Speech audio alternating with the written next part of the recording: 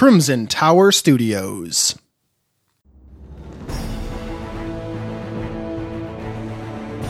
Welcome to the Old World Podcast, the unofficial podcast for Warhammer Fantasy Roleplay and the original podcast to bring you both discussion and actual play in 4th edition.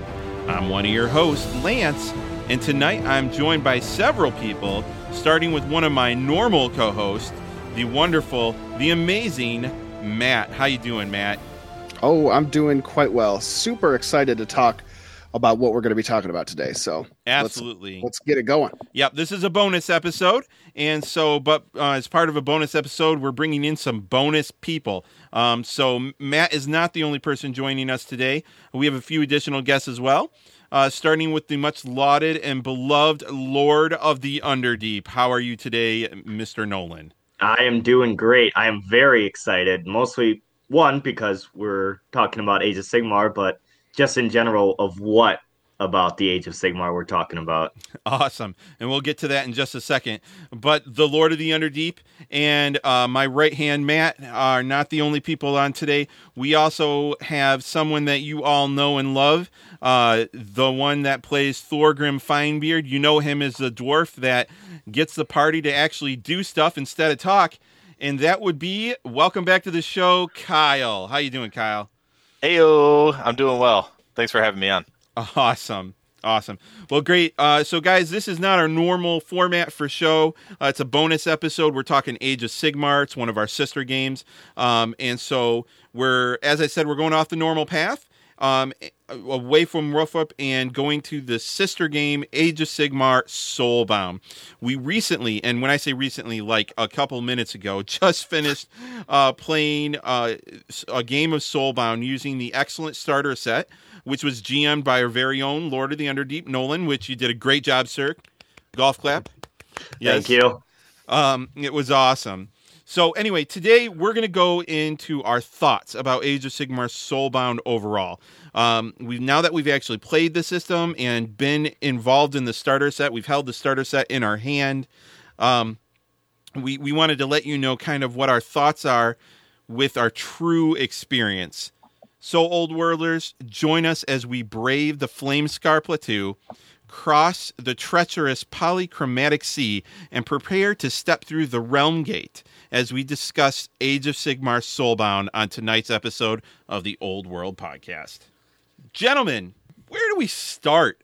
I mean, there's so much to talk about. I mean, just from a general standpoint.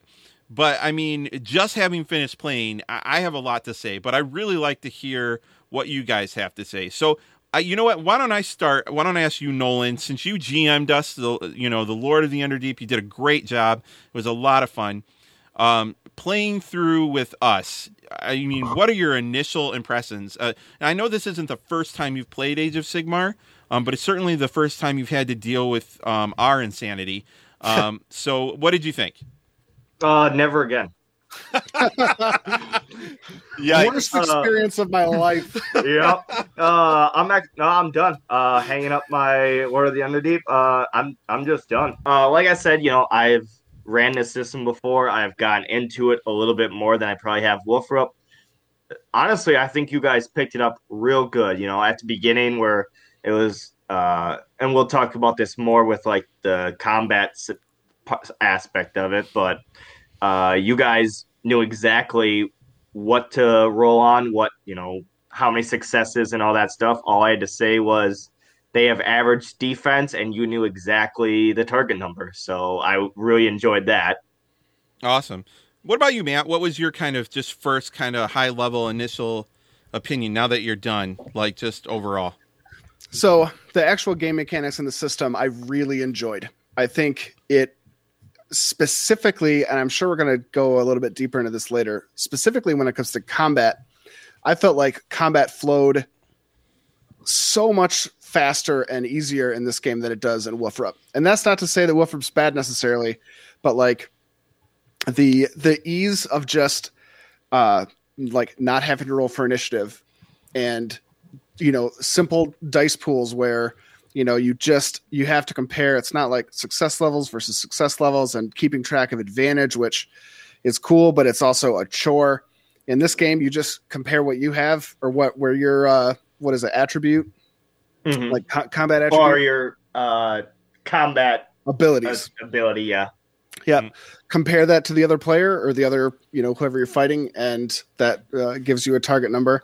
I really like the dice system of having the difficulty number be the target you're going for and the number of times that you need to hit that target. So, you might have a difficulty number of like 4-2, which means out of your die pool, you need to get the number 4 twice. I think that probably puts a little more pressure on the GM. Having not GM'd this, I can't say that for sure, but it seems a little more almost like D&D, where you have to interpret the scenario a little bit more as a GM to be able to quickly give out those difficulty numbers and have them make sense. That said, Nolan, I think you did a bang up job doing that. It I'm glad to hear that. I really am. All the way through. Yeah, I agree with that too. And I want to talk more about the basic skill checks and mechanics. But before we get there, Kyle, just wanted to get what was your like overall high level thoughts? Yeah, so I really, really enjoyed it. It was nice to, it was like a breath of fresh air to play a game that I just felt like overall was a little bit more simple than Wolfrup 4th edition. There's not as many just components that you're looking at each time you need to roll. I mean, the GM tells you, hey, I need a mind channeling test. Bam, there it is. And that, there's so few things to look at that I feel like it enables you to do more actual playing instead of like reading rules and doing other things that slow down your progress. Whereas, like I said, you can jump from one scenario to the other. And even simple things like when you listen to our playthrough that we just did, when we were just transitioning from room to room and the navigator and the front guard and the rear guard, like it actually made that fun and interesting and not just, okay, yeah, we're just going to walk there. Like, so even the simple things that you can do were still fun in itself. So yeah, just overall, I really, really enjoyed it. Like that specifically gives everybody in the party a task, right? Like you have this task that you are doing as we're traveling instead of just going along as a party, Right. And it's not just you all going in there and then, do any of us see anything? Okay, everybody roll perception. It's not, I feel like this was more proactive, whereas like Wolfrup or other games like that can kind of be reactive, where you're like, oh, do I see anything, by the way? Whereas if we fail a test, your DM will tell you, no, you don't see anything. Whereas if you pass that test, he might say, oh yeah, hey, by the way, you see some eyes from behind you. Right. So I like that a lot. So let's. And go ahead. I also would like to say that I'm kind of like Wolfrup, and we might get into it, which also a great system. In Wolfrup, if you don't really have advances in anything, you really can't do it. But for this one, we've had it a few times where it's like, hey, make this body mind check. I don't got any training or anything in might. I still have 2 dice for body. I could still do that, So there's no, hey, can't do it. Don't have a training. Sorry. Nope. Could still try it. It's going to be harder, but he could still do it. Well, let's dig more. That's cool because that's real life. If I don't know how to drive a car, it's not like, oh, you can't drive it, you're not allowed in. I could still try. I'm going to crash it, but I can try. Well, and it's a different perspective. So let's dig more into this, right? Because right now we're talking basic skill checks and mechanics, and I think this is something I really want to go into more in depth, because you're right. So like from the basics of the way the system is, right, and we're comparing, right? We're a Wolfrup podcast, right? So of course we're gonna, we're gonna compare a lot of what we're talking about tonight to Wolfrup, right? But from a big perspective here, right, you have like advanced skills and basic skills, and the nice thing about Soulbound is I didn't have to worry, is this a group skill, is this a basic skill? I don't have to worry about it. There's a list of skills, it's short, And I'm betting for Nolan when he was trying to, what do I need to have them test for this? Like, he didn't have to spend forever trying to figure out, well, would this be an appropriate group skill or whatever, right? Right. I really like that. And you see a lot of the newer, more narrative systems do that. And so I'm going to, I'll already say, a lot of my comparisons today are going to make it look like Woofrup is a bad system. And it's not. I'll be very upfront, I prefer a narrative system, a more narrative system with a little bit of complexity than a heavy complexity system.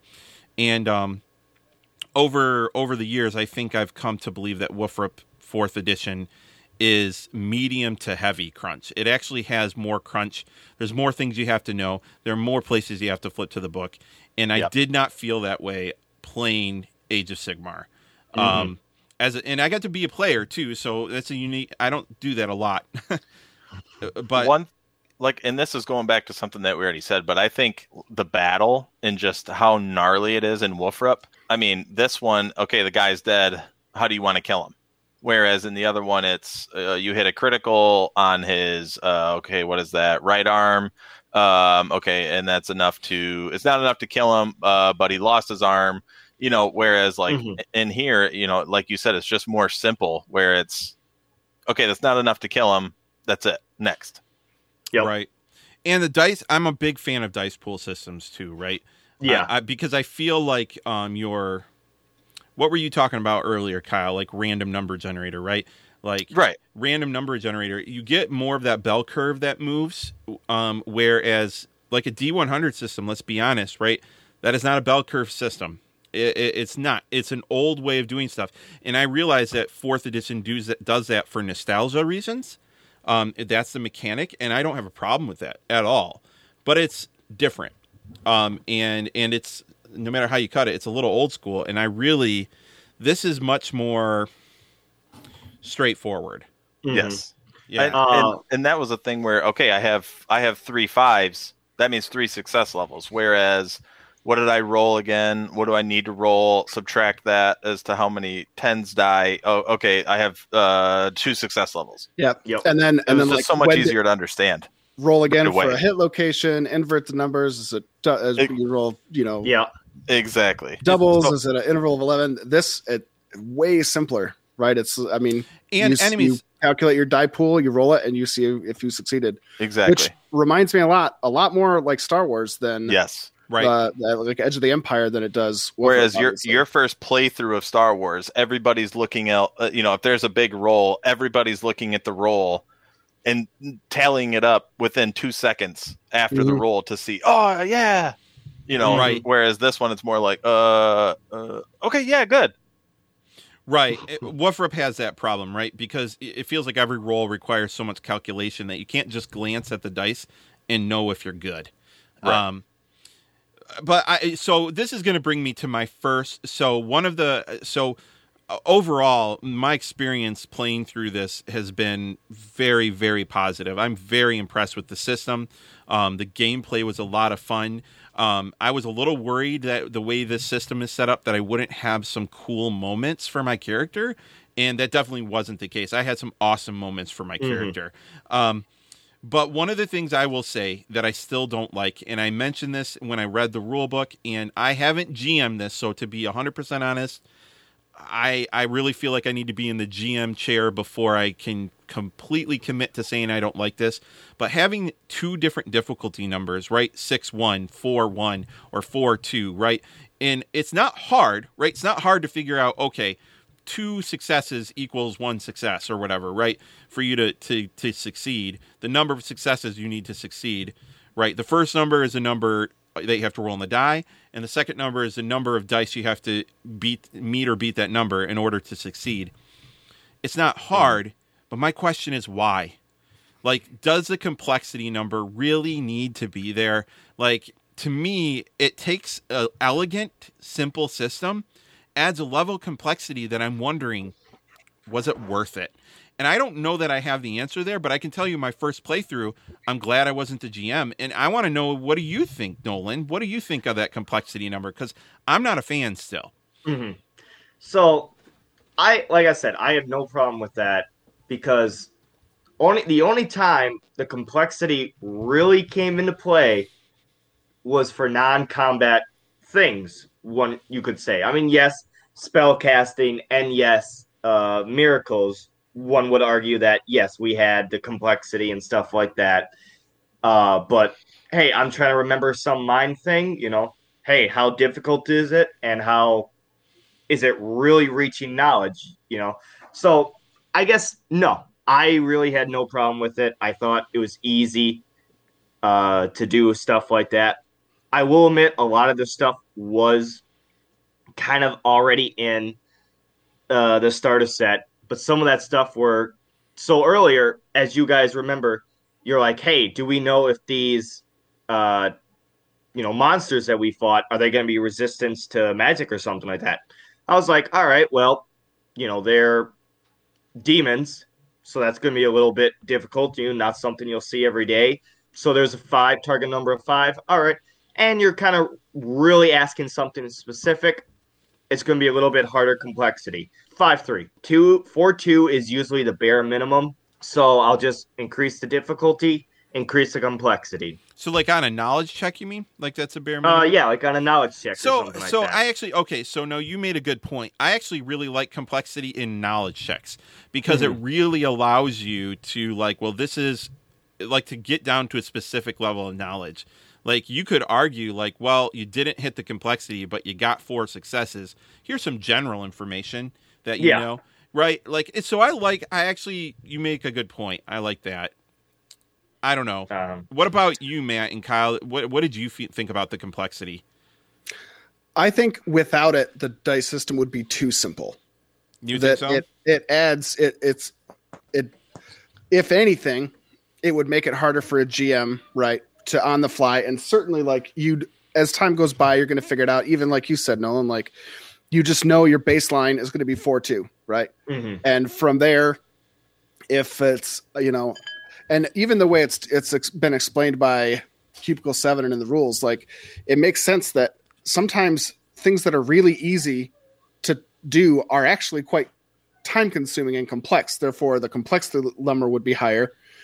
Whereas other things are really hard to do, but not super complex. So the balance on that makes sense. I think it's just a matter of the GM really understanding it to the point where it's smooth. And I think any GM in the system will get to that point. And I don't think it would take that long to get there.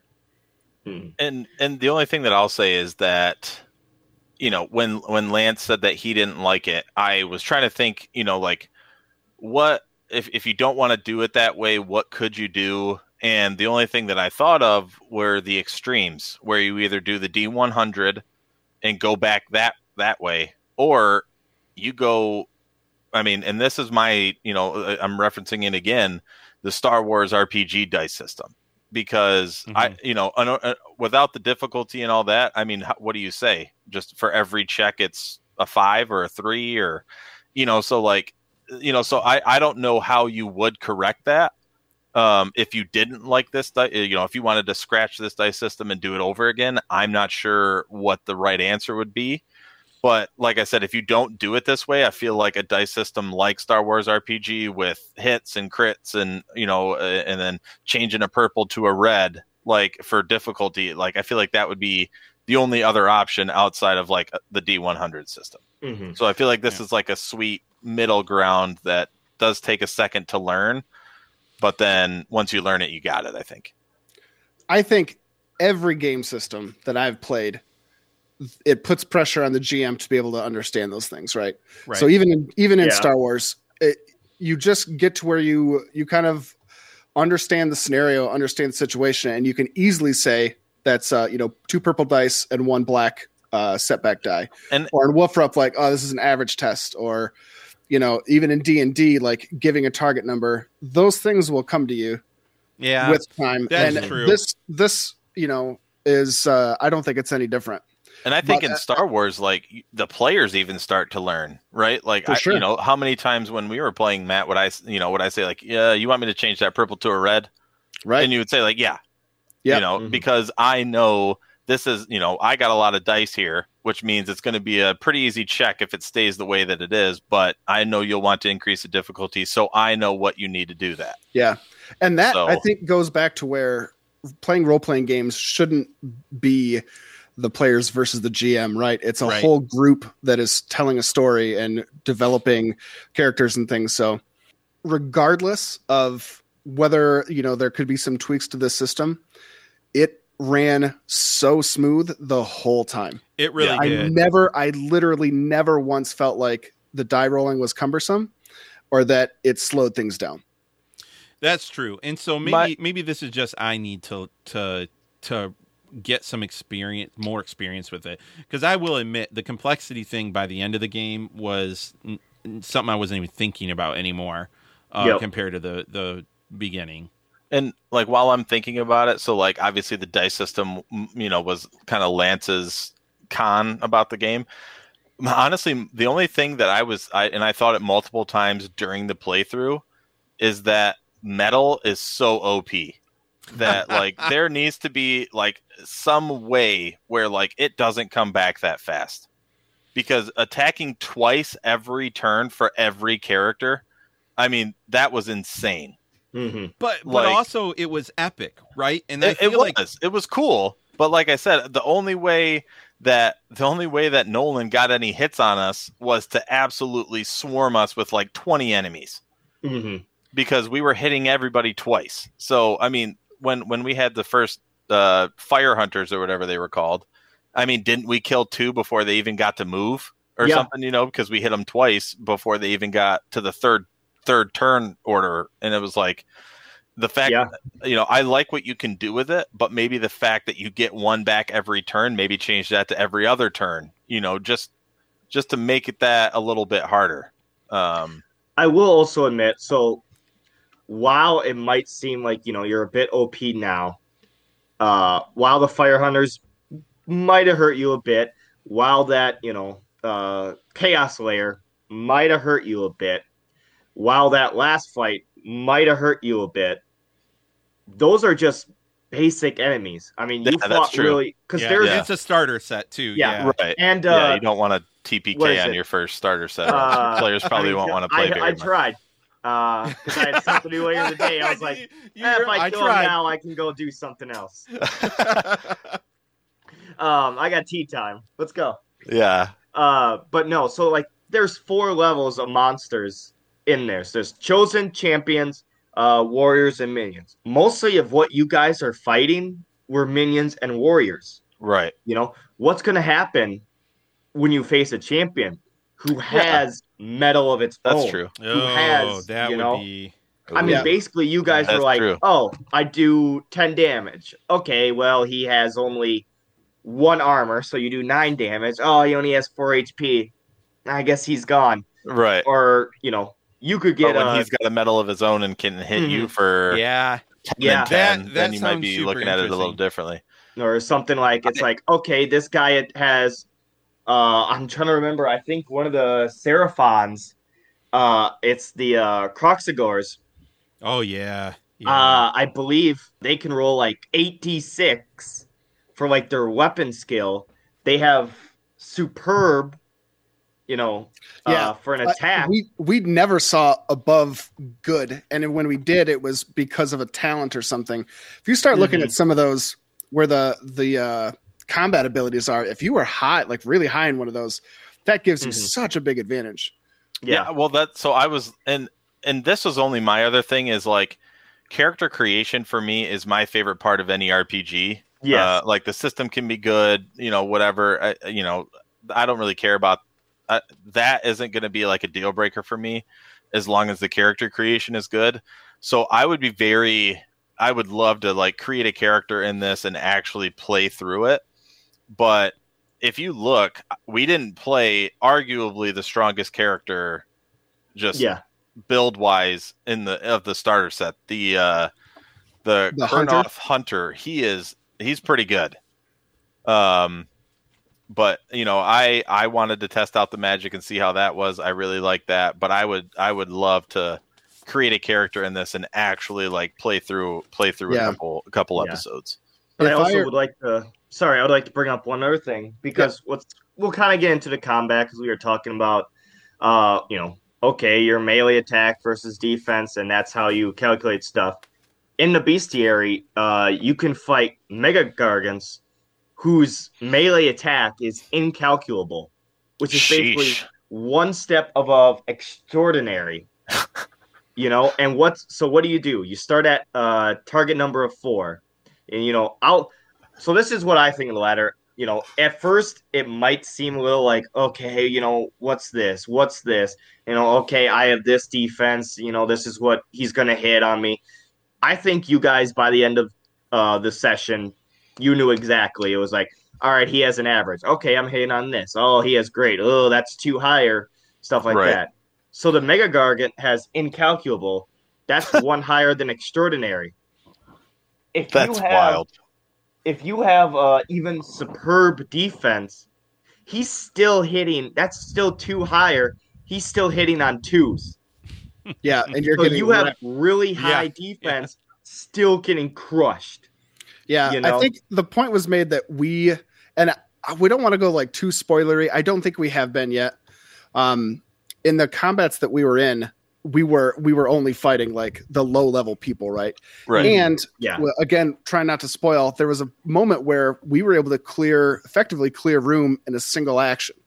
Right. So imagine not having the weapon that we used in that scenario, how much different that fight would have been. Right. Yeah, That's true. So like, given some of the, the luck and the fortune that we've had, is going to, I think, have an impact on the overall like difficulty and equipment too, right? Like if you think about it, I mean, we haven't even at this point, we haven't played through all of it. We're planning on finishing. We're about like what 2/3 of the way or so. Yeah, you're about maybe a little over 2/3 or something like that.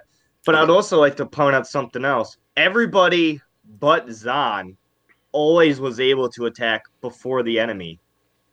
Yeah. If you get higher or stronger enemies, you might have an enemy that has 6, 8 initiative. That's before all of you. So yes, while you were able to, so Kyle was Imran, who was our basically, let's just say our magic user, was able to use the spell, wiped out almost an entire room in one spell. All right, anybody else would look at that and be like, all right, that's no fun. Like, okay, now I can't do anything. But they're extremely weak. What would have happened if they had maybe 2 HP and had a 10 initiative? Right. All of them did. And you saw what happened when they all channeled together.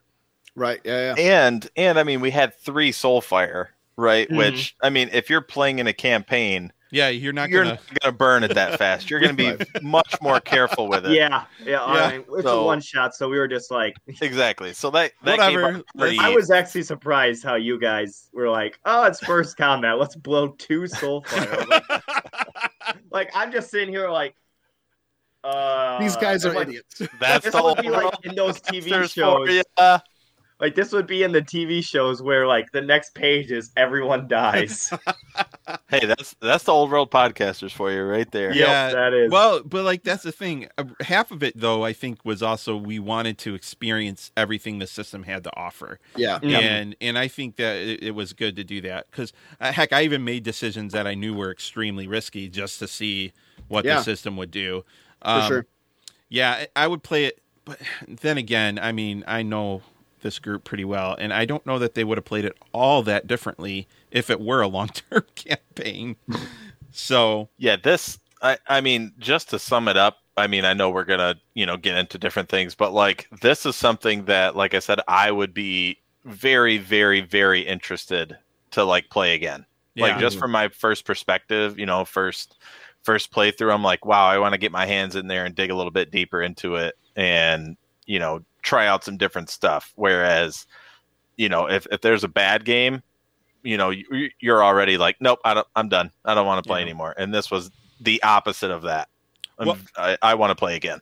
And one of the things too, right? Like the world is so deep. I mean, we were talking like in this starter set, we're talking about this ancient civilization that once used to have this city and potentially constructed this or that, or, you know, I was just like, holy cow, we have that much. I mean, Age of Sigmar, the whole, the realms didn't exist 10 years ago, right? Like, and they already have a ton of lore and background, so this is really interesting. Like, you're technically on the third age, because there was the Age of Myth, the Age of Chaos, and you guys are in the Age of Sigmar.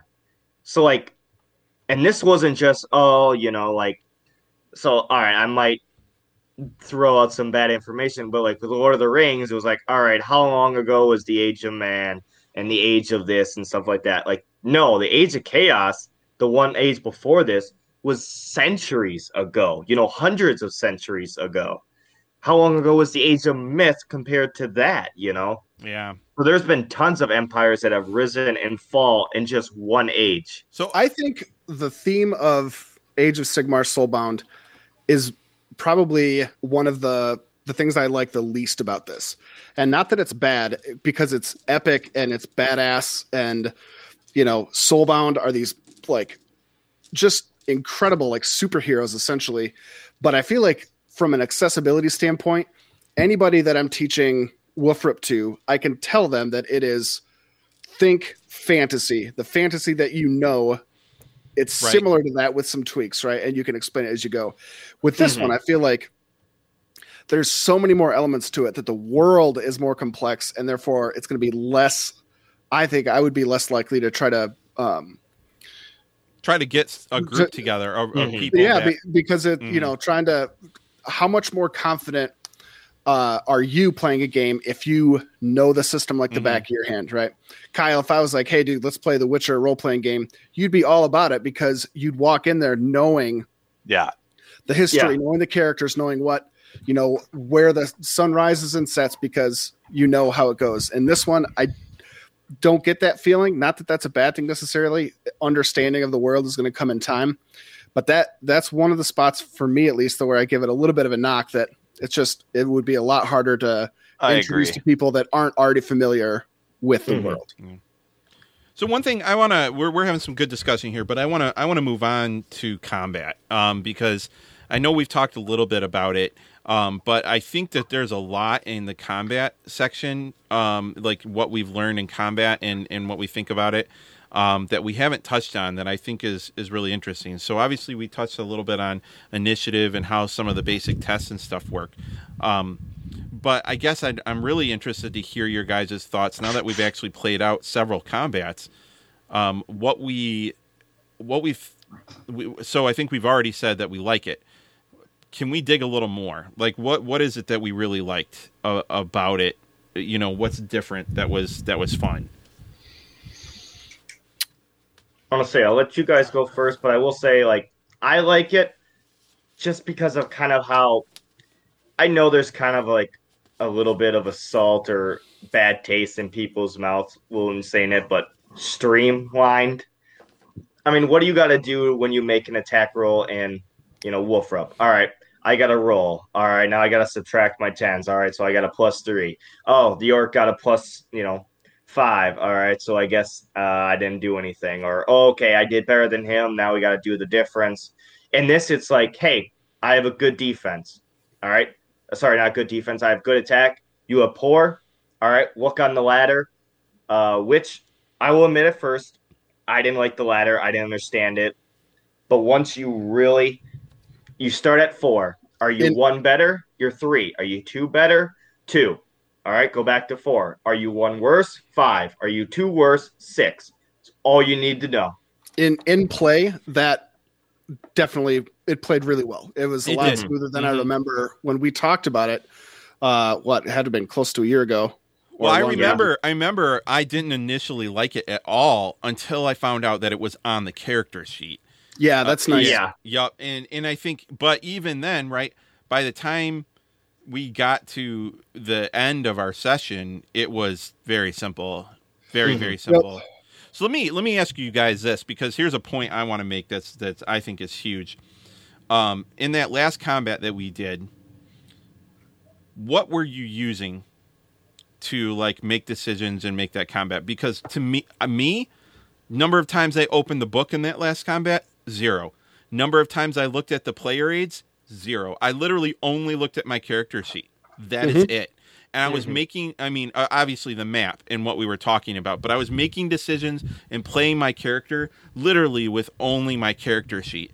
I cannot tell you that I've ever done that in a game like Wolfrup. Even I don't know, Star Wars might be that way, right? That's another game we have a lot of experience with if you can't tell from the us bringing it up a lot, but the Genesis system and stuff. But I can't believe that I played almost an entire combat there without looking at anything other than my character sheet. That's pretty impressive. Yeah, and like I said, that's what I really like about this is that, I would say if you think Warhammer, 4th edition takes too long in combat and it's too confusing, you come over to here and you're going to love it. And, vice versa. If you play this and you're like, wow, okay, this is kind of like combat's kind of boring, jump over to Warhammer 4th edition and you're going to get what you want. Because I agree where I personally liked how once you understand it, yeah, like you said, I'm not looking at my player sheet. I know what I need to hit. And as long as I memorize, what incapacitated means, I'm fine. So I like that a lot personally.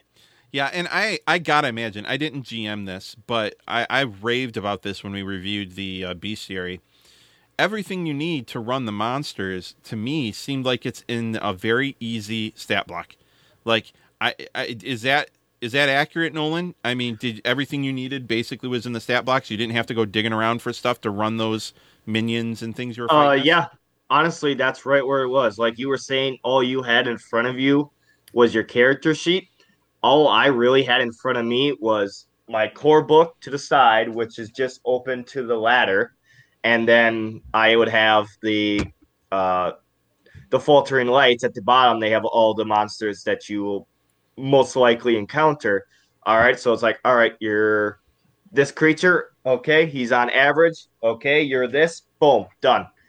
All right. Moving to the next one. So yeah, I really think there wasn't really much that you had to go dig for. Maybe a special talent because they don't really have that on there. It's like, all right, what does Ren do? Okay, well, every 6 I roll, they lose 1 armor. Okay, I guess I gotta go find that, where it says that. But once you know that, all right, that's that. That's this. So I think when Wolfrup, one of the areas where it really struggles is when you're in a big combat with a creature that has a bunch of traits. Yeah. Right? Yep. It can literally, and that may be the case in Soulbound too, to be fair. We never came across a creature that was like, had 6 different traits and these special abilities and special circumstances. So it might be the case here too. But that is definitely one thing, probably my least favorite thing about Wolfrup is that when you get to one of those big things, you've got sizes to consider, you've got ranges and all these different traits that it can take something that's flowing really well and just completely hit the brakes. I never felt that way about this, that even when we needed to stop to look up a trait, it was more straightforward. Some of the traits are like keywords essentially that are associated with talents and things may not even function, or you may have a keyword on your weapon that might not have any function in game unless you have a corresponding talent, which just, again, it flowed so well. It was maybe some of the fastest moving combat in any role-playing game that I've played. And that is huge when combat is such a big part of these games. So one of the things I love about Wolfrup 4th edition is the fact that you can get like options in combat. Like there's like things like bleeding and like sickness and conditions and rolling on corruption tables and all that. That stuff is so much fun. It's awesome. But you're lying to yourself if you're saying it's easy or fast, because it's not.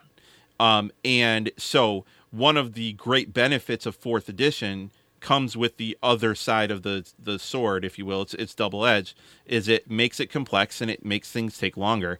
And I would say this is the other side of the coin, right? This is super simple, super great. But if you're really, there are times like, I'm sitting there like, man, this would be a great time to have, a crit table roll here, with, some blood spurting all over the place kind of situation. Well, that's not what Age of Sigmar really is. There's some stuff like that, but mostly, that kind of stuff is in Wolf Rip. So they're doing different things. So I want to be clear. I'm not saying 4th edition is bad, but I'm saying that it is kind of a breath of fresh air after, to just do something that's simple and straightforward. 100%. Yeah. And this, go ahead. So I was going to say, this system felt a lot more hack and slash, where like I wasn't as concerned about running into a room because I knew I could use my metal to get multiple attacks. And like, whereas Wolfrup is more of like that heavy RPG, where you're a lot more careful about what you're doing because, it's, well, you could get caught off guard and get in trouble. And I think that plays into what was my, one of my underlying favorite things about this is that, I think, it was mentioned, I don't remember if it was on our recording or before, but like, you're not just a normal person in here. You're a badass. Yeah. Yep. You're not just a normal peasant who just happens to be on this adventure with a pitchfork. You're not a beggar. You're not a merchant. You're not a is literally the best of the best at something. Yeah. And I think that's really cool that, because like you feel like a hero. Yeah. Like, right. Like where it's, it's like all the old, games or, like the games that you would play. It's like, it honestly reminded me of that old Lord of the Rings video game where I think it was literally just called Lord of the Rings: The Two Towers, where you play as them and you can like level them up and like upgrade things. Like that's what this reminded me of, where it's like, what kind of badass do I want to be? Right. Okay, now I'm that person and now I can advance. Whereas like in Wolfrup, you pray that you eventually turn into like kind of a badass. That after a decade. Yes. After playing, once a month for 10 years, you might feel that way. Yeah. But, definitely I think you nailed it, where you've said you feel like a hero, you feel like a badass to where you're not afraid. In the starter set, there was a moment where we had the opportunity to either try to sneak past a group or face them head first. Didn't feel like there was even an option. Like, it didn't feel like it was a big enough threat. Whereas in Warhammer, in Wolfrup, if we came up on a group of 5 people, I'd be like, we're getting the hell out of here. We're going to die. Are you kidding me? We can't do this. And we're going to sneak or we're going to lay down our weapons and ask, for forgiveness. And I think that's what made this so fun, is because it removes a lot of the, what do we do? What's the plan? Where you can sit and chit chat for 30 minutes where it's like, no, let's go. Let's get in there right now. I want to see blood on the end of this blade. Yeah. See, and sorry, go ahead. No, I was just going to say, and like I said, I keep, we've all mentioned it a couple times where it's like, that's a breath of fresh air where it's like, I don't want to think about consequences or any of that stuff. I just want to go destroy something. I want to feel powerful. And that's like, that's what you feel when you play this. And that's cool. But So I keep coming back to this, right? Because I really think that this really underscores something. These two games are almost polar opposite of each other when you think about it, right? Because don't get me wrong, I think it's a ton of fun. I wouldn't make a podcast with my friends to talk about this Wolfrup if I didn't think it was an amazing, cool way. The mud and grit and grim and like, your best hope, like Kyle talks about, I might feel like a badass eventually. Like, I don't know where he's getting that'll ever happen. Like to me, it's like your best bet is that you'll die and it won't be meaningless. Like but there's something that's interesting and fun to role play in a world like that. Right. And I think it's a lot of fun. It's why Wolfrup is so popular, but this is a polar opposite. And it's also fun to just be a badass. Like my favorite part of this, of our our actual play, and I won't ruin anything, is I looked at Matt's character with my character, and we were just like Kyle had mentioned, right? Like, and Matt had mentioned earlier, there was discussion. What are we going to do? What are we going to do? And then we both kind of looked at each other and like, the right thing, and we just went in.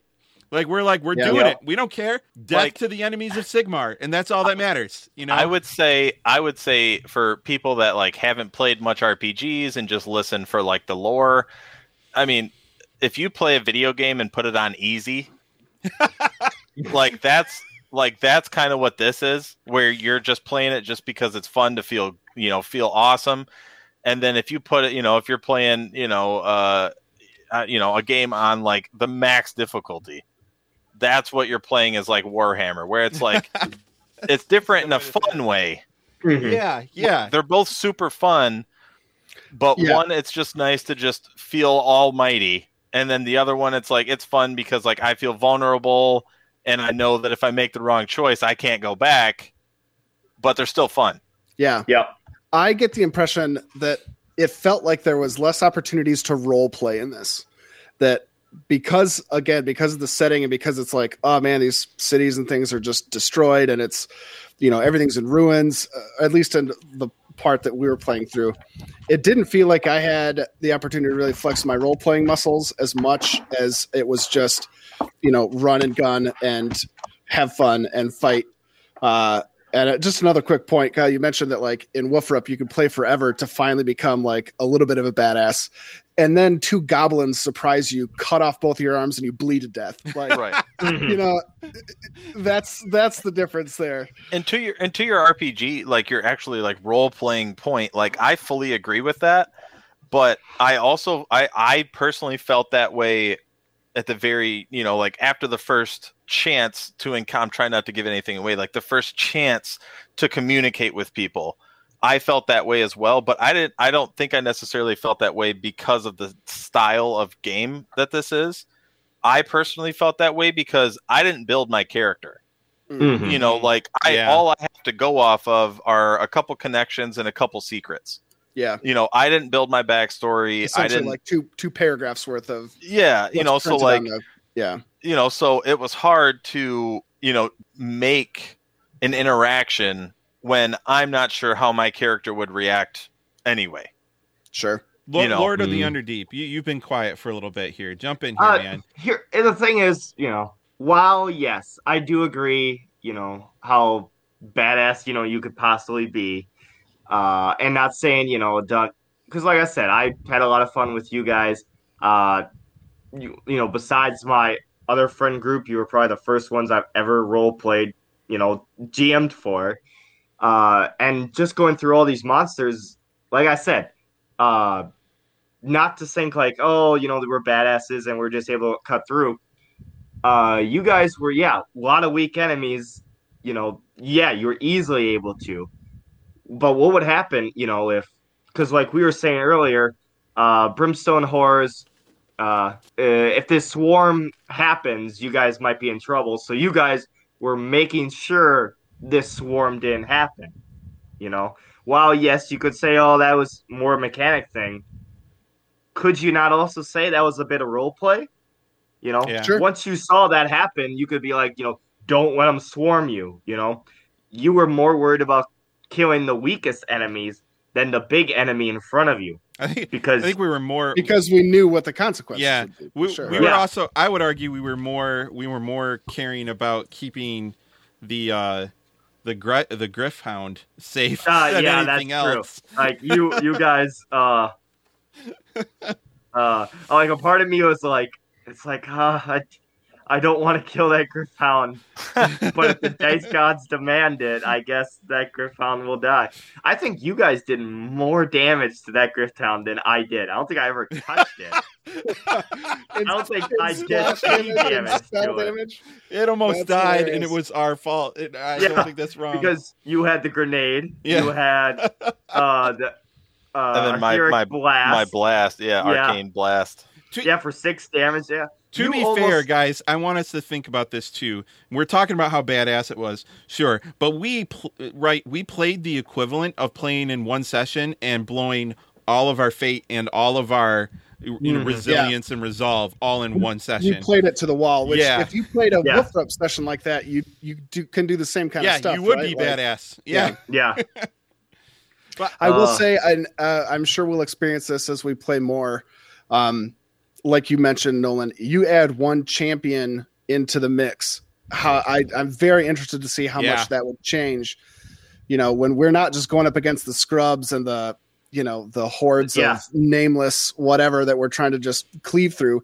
You put somebody up there that can hit back and hit hard and cast a spell, and I think it would really give us a different experience overall. I was going to say, and most of them, no armor. That's another thing that's completely different. And Wolfrock, you're like, oh, I got armor on my, my arms. Oh, I got nothing in my legs, so I guess I take full damage. In this system, it's like, no, I got one armor. Anywhere you hit me is one armor. Yep. Yeah. Yeah. But and that could also, like we said, stronger enemies will have more armor and all that stuff. Yeah. A lot of those peons you killed were, no armor. Yeah. But I would still, so I went and I had to go look this up on my phone because our bonus episode where we actually reviewed, it was our last one, The Age of Sigmar. We titled it Fantasy Injected with Badassery. I still think that, we could argue, after today, I would argue that the title of this episode should be Still Injected with Badassery. Like, it hasn't, it's still... it is very clear this game was designed to be very different than Wolfrup, and it does a good job at what it's trying to do. And I could sum it up like this. If I wanted to play a game and feel great about myself, I would play this game. If I wanted to play a game and feel bad about myself and think my character sucks, my character is terrible, I need to get more experience to make them better, I would play Wolfrup 4th Edition. Oh, God, yeah. You know what? I'll agree to that. Like I said, I love Age of Sigmar. I killed so many people. Like, this was a lot of fun. And then Wolfrup, I'm like, well, I didn't die. So that's a plus for today. Yeah. Oh, my goodness.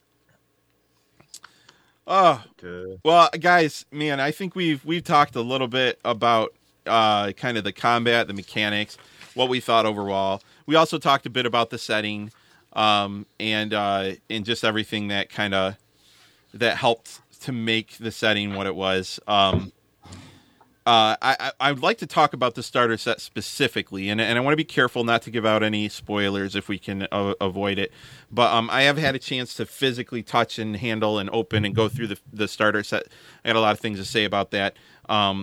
But I guess I wanted to get everyone's take so far just on, and I know it's going to be difficult to do without spoilers, so maybe we don't have a lot to say, but the adventure itself, I take from everyone's comments, we all enjoyed it, right? Mm-hmm.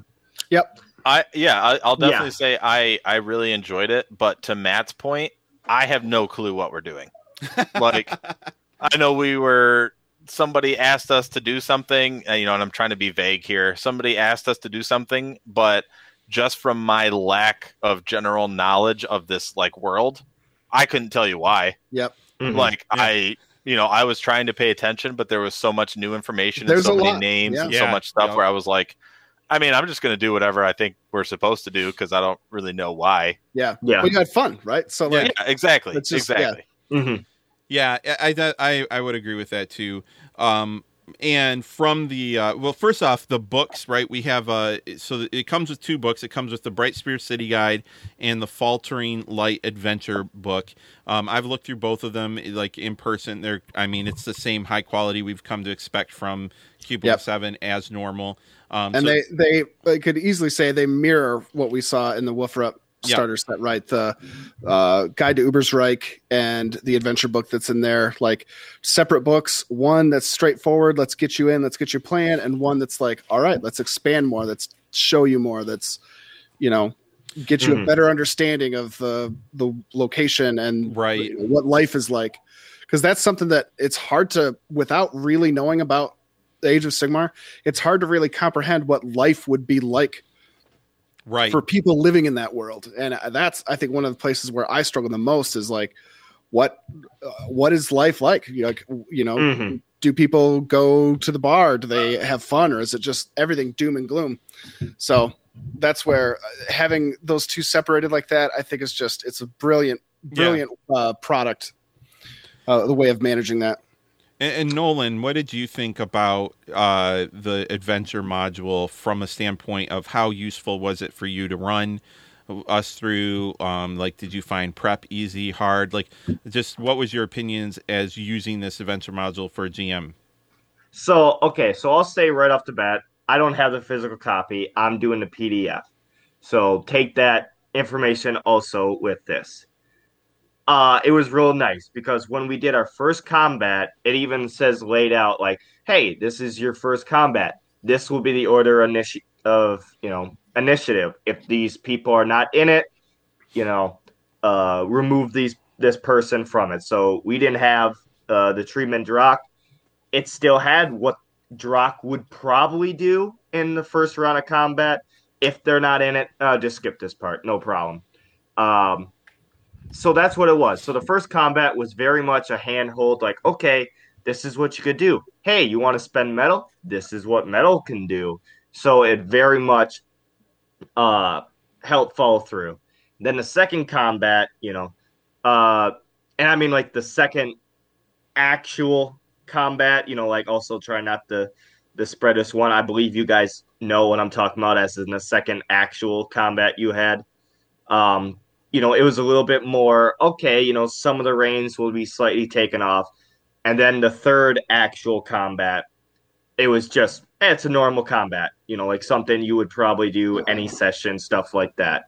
Yeah. But I also will say, like I said, because I'm in the PDF, everything was kind of like jumbled around because it would be like, hey, if you succeed on the navigation check, go here. If you had more successes, go here. If they failed, you'll go here. And then it would be like a couple pages down or something. It would say like, hey, go here. You would go here for this one. Go here for this one. So it wasn't like you succeeded. It's here. You passed with more. It's here. You failed. It's here. Like you actually had to scroll down a little bit. Okay, this is where we are. All right. Scroll back up to where we are in the thing. All right. Read more. All right. Scroll back down. So I will say that kind of was it stinked or it sucked. But maybe if I had the physical copy, actual physical, it'd be a lot better. So I don't hold it against it for that. But it's just something, if somebody has the PDF, it's going to happen for that. Yeah. So there's some similarities with that. It sounds like with the 4th edition starter set, though the 4th edition starter set very much goes into sandbox type of campaign, which it doesn't seem like this one does. So it's a little bit different. But I will say that again, just from my experience, having ran the Wolfrip starter set and playing this, and then comparing it to all of the Star Wars starter sets, which I've done all 4 of those: Edge of the Empire, Age of Rebellion, Force and Destiny, and The Force Awakens. All of the Star Wars ones, I felt like they held your hand as you were going through. Like you flipped a page and there was, those 2 pages, that was your next encounter. This is what you say to answer these questions. This is what you roll. It seems like in looking through the adventure book from this and playing through and GMing the adventure in Wolfrip, it doesn't quite hold your hand like that. It puts the onus on you a little bit more to understand and make decisions. So I think, I equate that difference as not necessarily as like a mistake, but a design choice. I think that both Age of Sigmar and Wolfrip were designed to be multi-use for experienced, like very experienced role players that have years of Wolfrip and still to get value out of it, versus where I think the beginner games from Star Wars, while you could very much argue that, but like someone that's been playing Star Wars for 20 years could probably skip the beginner games. Like it might not be worth it to them. Or you'd need to Yeah. adapt it, right? You Yeah. need your own grognard boxes to like Yeah. make it, Yeah. playable for somebody with a lot of experience. Yeah. So I But equate that to a design choice, I guess, is what I'm Sure. saying. But and another thing I wanted to bring up too. So the starter set has those pre-made characters, the gatefolds, which yeah, they're so good. yeah, Those the concept of the gatefold on the Wolfrip starter set, the Age of Sigmar starter set, those beautiful art. pre-made characters are just fantastic. Yeah. You get a full page of art that's great. I love how before you open it up and see any of their stats, you get a little box on the side of the front that is, these are things that you'd expect to hear them say. Who is this person? What are they like? Why would you want to play this character? And that makes picking somebody so much easier than just looking at a character sheet and trying to interpret what all this stuff means. Right. And they did that in fourth. It was a home run in fourth, and I think it had such good feedback they used it again in Age of Sigmar. But yeah, a lot of times I could tell you if I had all the choices, I would look at the pictures and be like, these three look cool, and then I could read those little sections that you just talked about, Matt, and then I could easily narrow it down to what I would want to play. And then I like that too because it keeps you from having wandering eyes for two things, right? Like by doing the gatefold concept, I'm not looking at what the stats of the character is. You're not trying to min-max. Exactly. And the other piece is I'm not learning details about this character by digging into it for like the secrets and the connections and the goals, right? That might be better for me not to know as another player playing a different character at the table. It's high quality, like a thicker paper, very well done. It's in, all color, just beautiful, gorgeous. Which is, I don't know, just I love it.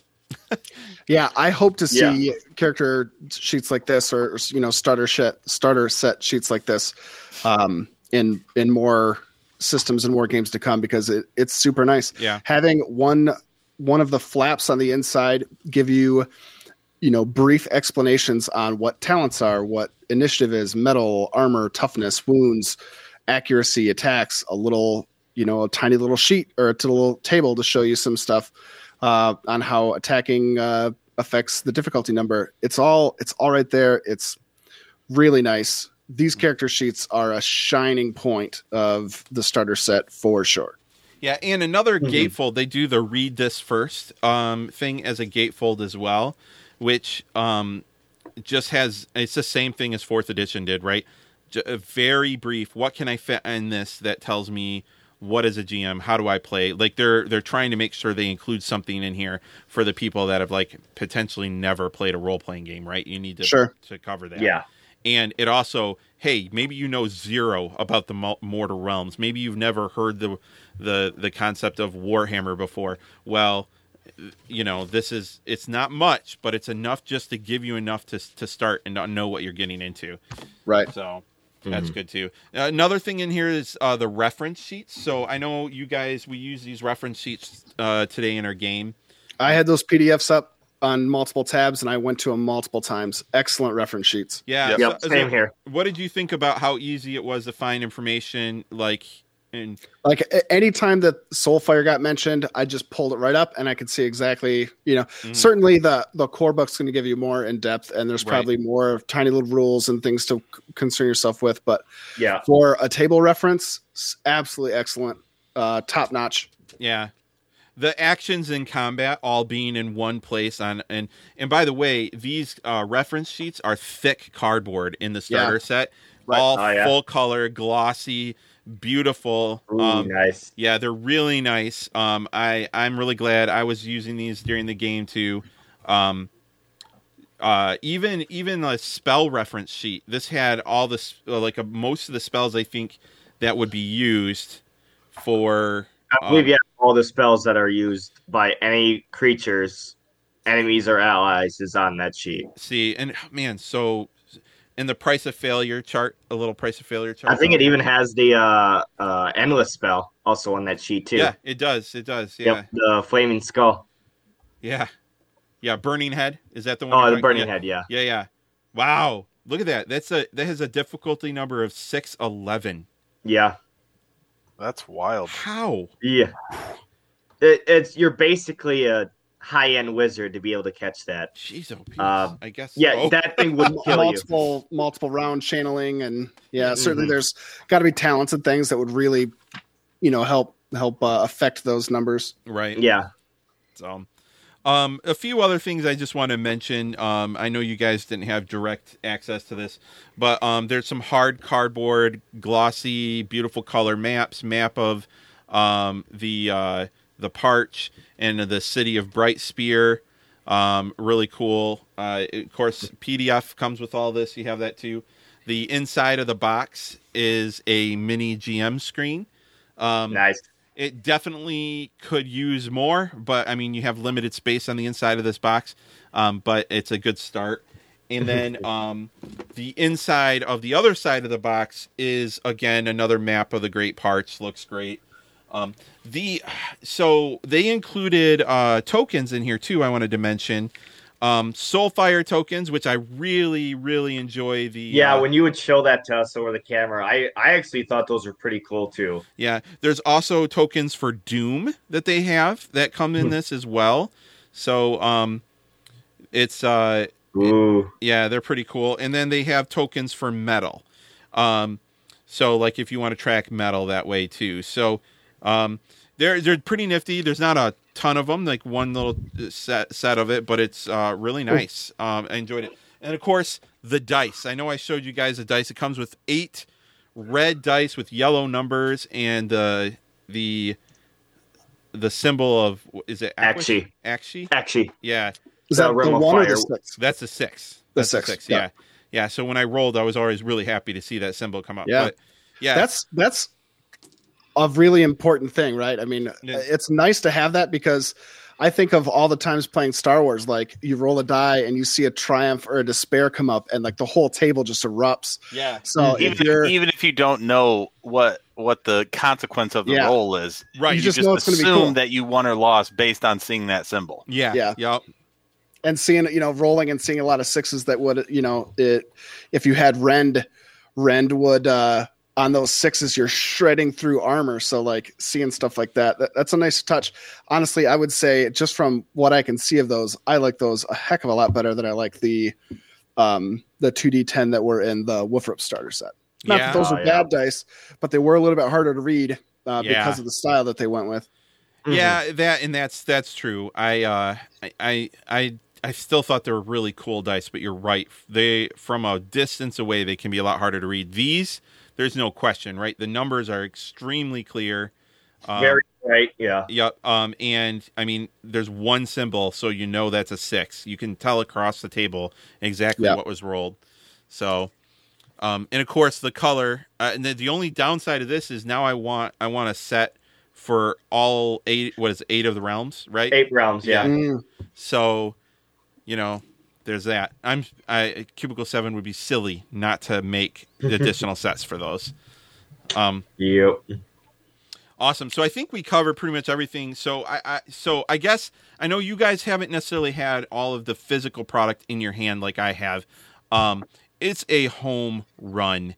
I want to just say that I didn't expect it not to be. They did such a good job with the 4th edition. I had no doubt that this would be great, and it is. It's a great starter set. I highly, highly recommend it if you're going to play Age of Sigmar. It's well worth the cost. Mm-hmm. Yeah, this Very one much I would so. not be opposed to picking up a copy of this for myself, just because it was a lot of fun, and I think I know a lot of people that would enjoy it. Whether they would get into the lore or not, I think is right, not as necessary, but it was a lot of fun. And that's what I was going to say earlier, is that that is a true test of a great RPG, is that how do they feel about it even without knowing the lore? Yeah. Mm-hmm. Yep. Because if they're willing thing. to create a character and come back and play even though they don't know why, like what's going on, I mean, that shows that just your base components and your base game is really good. Absolutely. So I guess let's take this opportunity. Let's do some final thoughts, guys.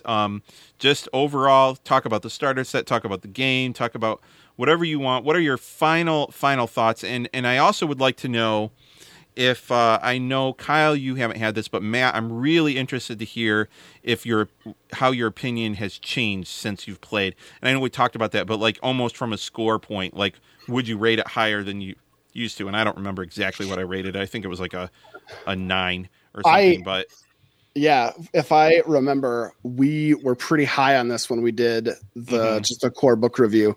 It wasn't so much the system that I liked then. It was the archetypes. It was the character creation.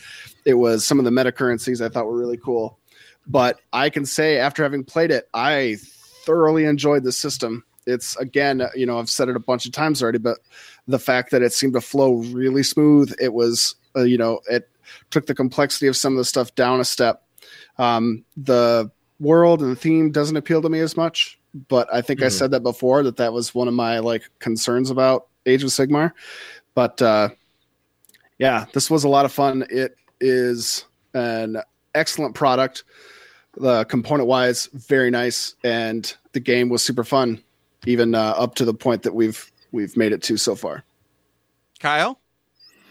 Yeah, I think just the starter set I really, really liked. I think it's a good baby step into the game itself. And if it interests you after you play the starter set, obviously you're going to want to dive into it more. I really, really enjoyed it. Like I said, I don't really know. I think I echo Matt when, like I said, there's not really any negatives about it. Other than the fact that I'm not as familiar with the background and like Matt said, the lore, that I'm not gonna stay up at night thinking about how awesome it was that I killed a so-and-so because how awesome they are. But I think it was really fun to play, and I'm just, looking through character creation and stuff now. And I think it's just, I think it looks really, really interesting, and I would be very excited to play more, with a longer campaign and get more and more into all of the stuff that's a little different than Warhammer, but equally awesome. Well said. So I really got into the Age of Sigmar lore. I know, a little shout out if you really want to get into it. Look up on YouTube, 2+ Tough. He explains so much. Yes. I watched one of those videos last night in preparation of this. Yeah. I think a really good voice. So it's really nice to listen to. I've gone through all the Broken Realms books, which I guess is that's for the fantasy battles. Like their Age of Sigmar fantasy battles, if we want to talk the tabletop winning war games. He explains, this is what's happening in the book. And believe it or not, Cubicle 7 and Games Workshop do acknowledge this game. So, we'll maybe see something happen in Soulbound that has been affected by the Broken Realms. I guess, so I rated higher than what I did last year when we just did the core book because I know more about it. I know more. I've made tons of characters through the character, creation. I do enjoy the starter set. The only thing I maybe don't really like about it, and it could just be more of the one-shot thing, but it doesn't explain much of the city. Maybe I just didn't do that good of a job explaining the city. And I'll admit, sometimes I do, shoehorn, or not shoehorn, but move along. Yeah, it's like, that's a nice building. Not important. Let's go. Get in the gyrocopter. Let's go. Chop, chop. And as a player, I will say I have no problem with that 99% of the time. Yeah. The Bright Spear... the city guide goes in a lot more detail, has a lot of rumors, threats, and there's one more, I can't remember what they are. Basically and plot hooks of different sections of the city, so that does help. But if I knew nothing about Brightspear, I could easily change the name. I could easily change why your guys are in the catacombs, for this reason. Like I said, I won't spoil why you are in there, but the reason you are in there is very much first time play, one shot. Right. You guys never really had the option of saying, no, we really don't want to, or, well, so, what's in it for us? Are we going to get paid? Are we going to get access to this and this? Because that's what our campaign goal is, and that's why we came to the city to help you for. It's very much of a, hey, do you want to help me? And all the players will always, yes, we will help you. What do you want us to do? So, if I would have rated it, I think a 9 a year ago, I would say 9.5 now. So I would go a little bit higher, but I already liked the system and all that a year ago, and it has not dipped or it has not changed. Awesome. Well, I got to agree with everything you guys said myself. I would add one moment in the game that really solidified how I feel about Age of Sigmar was when we were entering into a certain building that had some sort of authority, and I'm sitting there wondering about, all right, who's guarding the door, and what about our weapons? Are they asking to check our weapons? Are they going to let my Greifhound come in? And Nolan, as a GM, is like, you're soulbound. You people don't stop you for things like weapons and stuff. And I think when you own the city, right? Yeah, right. Like that's the point that it hit me that this ain't Warhammer, right? Right. Mm-hmm. This is fantasy injected with badassery. We are the big kahunas. We're here to solve your problems. That like you're a hero. You puny mortals couldn't handle it. That's why we're here. Like I mean, that's a little overkill, I think, but you get the point. That's this type of game. And as someone once said, I think TS might have been the first person that said this to me. I don't remember for sure, but it was, the difference between Age of Sigmar and Warhammer is in Warhammer, you see a bloodthirster, assuming you don't go insane, you're running away. And in Age of Sigmar, you're charging. That's the difference, and it's the best way I can explain it. Both systems are great. In playing Age of Sigmar, I can very clearly say I love the mechanics. I like how clean they are. There are a couple things that bother me, complexity, but maybe it's probably something that I would get over with in time that I could be. I think I just don't like it because I can't. I don't feel like I could turn around and GM it tomorrow and feel comfortable with it. But heck, when I don't think I could ever teach anyone to run a Wolfrup 4th edition game and expect them to be great with it tomorrow.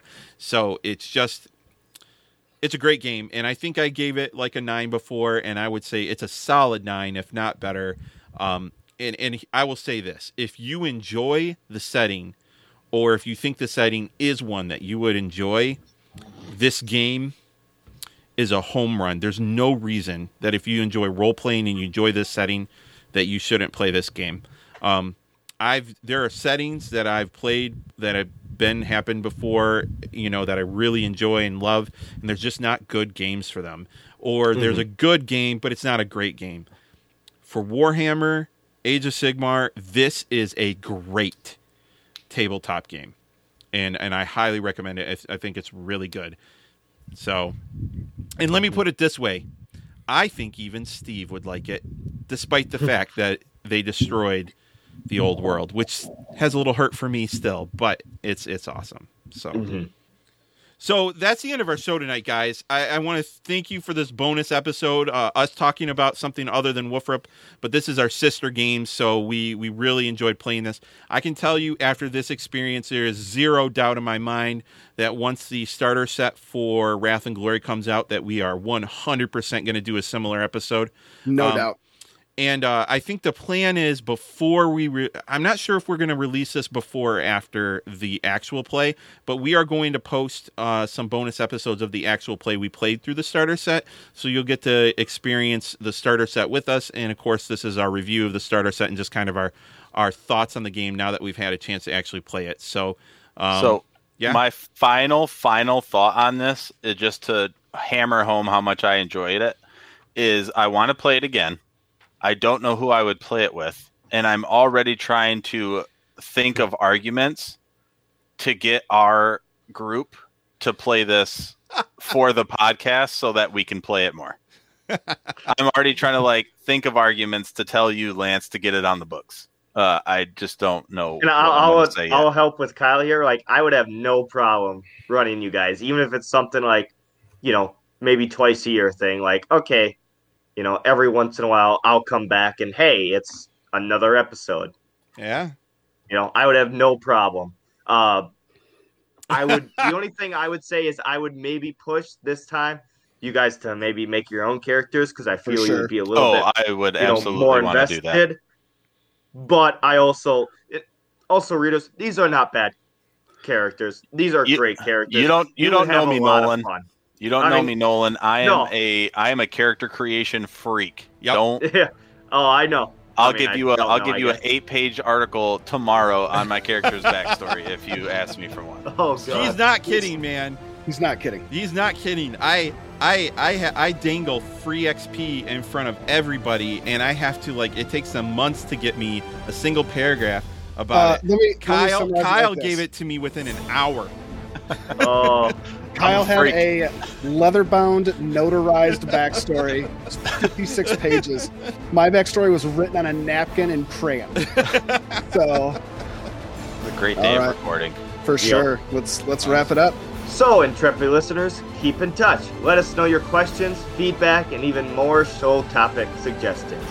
You can contact us multiple ways by checking out our website at www.oldworldpodcast.com, Twitter at Old World Podcast, or Facebook.com/Old World Podcast. While you're checking us out on the various social interwebs, be sure to hop on over to our Patreon page and support us. If you like what we're doing and want to help out, become a patron. For only a couple dollars a month, you can help support the show and get some cool rewards too. Check us out at patreon.com/Old World Podcast. Yes, indeed. And also keep in mind, we have dozens and dozens of hours of content on the Patreon that you can get for a pledge of just $5 a month. Feel free to throw in $5, check it out, see if you like it. And if you want to keep with us, that's great. If not, cancel your pledge. That's good with us too. Also, let us know what you think. Visit iTunes or your preferred podcast service and rate us. Every review helps us reach even more Warhammer fans. All right. Well, this is Lance saying good night. And as we've said before, if you want to inject your game with badassery, you could do much worse than to play Age of Sigmar Soulbound. This is Matt saying good night. And also remember, when in doubt, launch a drill. This is Kyle, and damn, it feels good to be a Soulbound. And this is Nolan saying, I'll give you 1 free fortune point if you bring this show back again. Nice. This podcast and related website are completely unofficial and are not endorsed by Games Workshop Limited or Cubicle 7 Entertainment. It is intended for educational and informational purposes only. GW, Games Workshop, Warhammer, Warhammer Fantasy Roleplay, and all associated logos, illustrations, images, names, creatures, races, vehicles, locations, weapons, characters, and the distinctive likenesses thereof are registered trademarks of Games Workshop Limited, Cubicle 7 Entertainment, or their respective trademark or copyright holders. All original content of this podcast, including any audio or video information, is the intellectual property of the Old World Podcast and Crimson Tower Studios, LLC.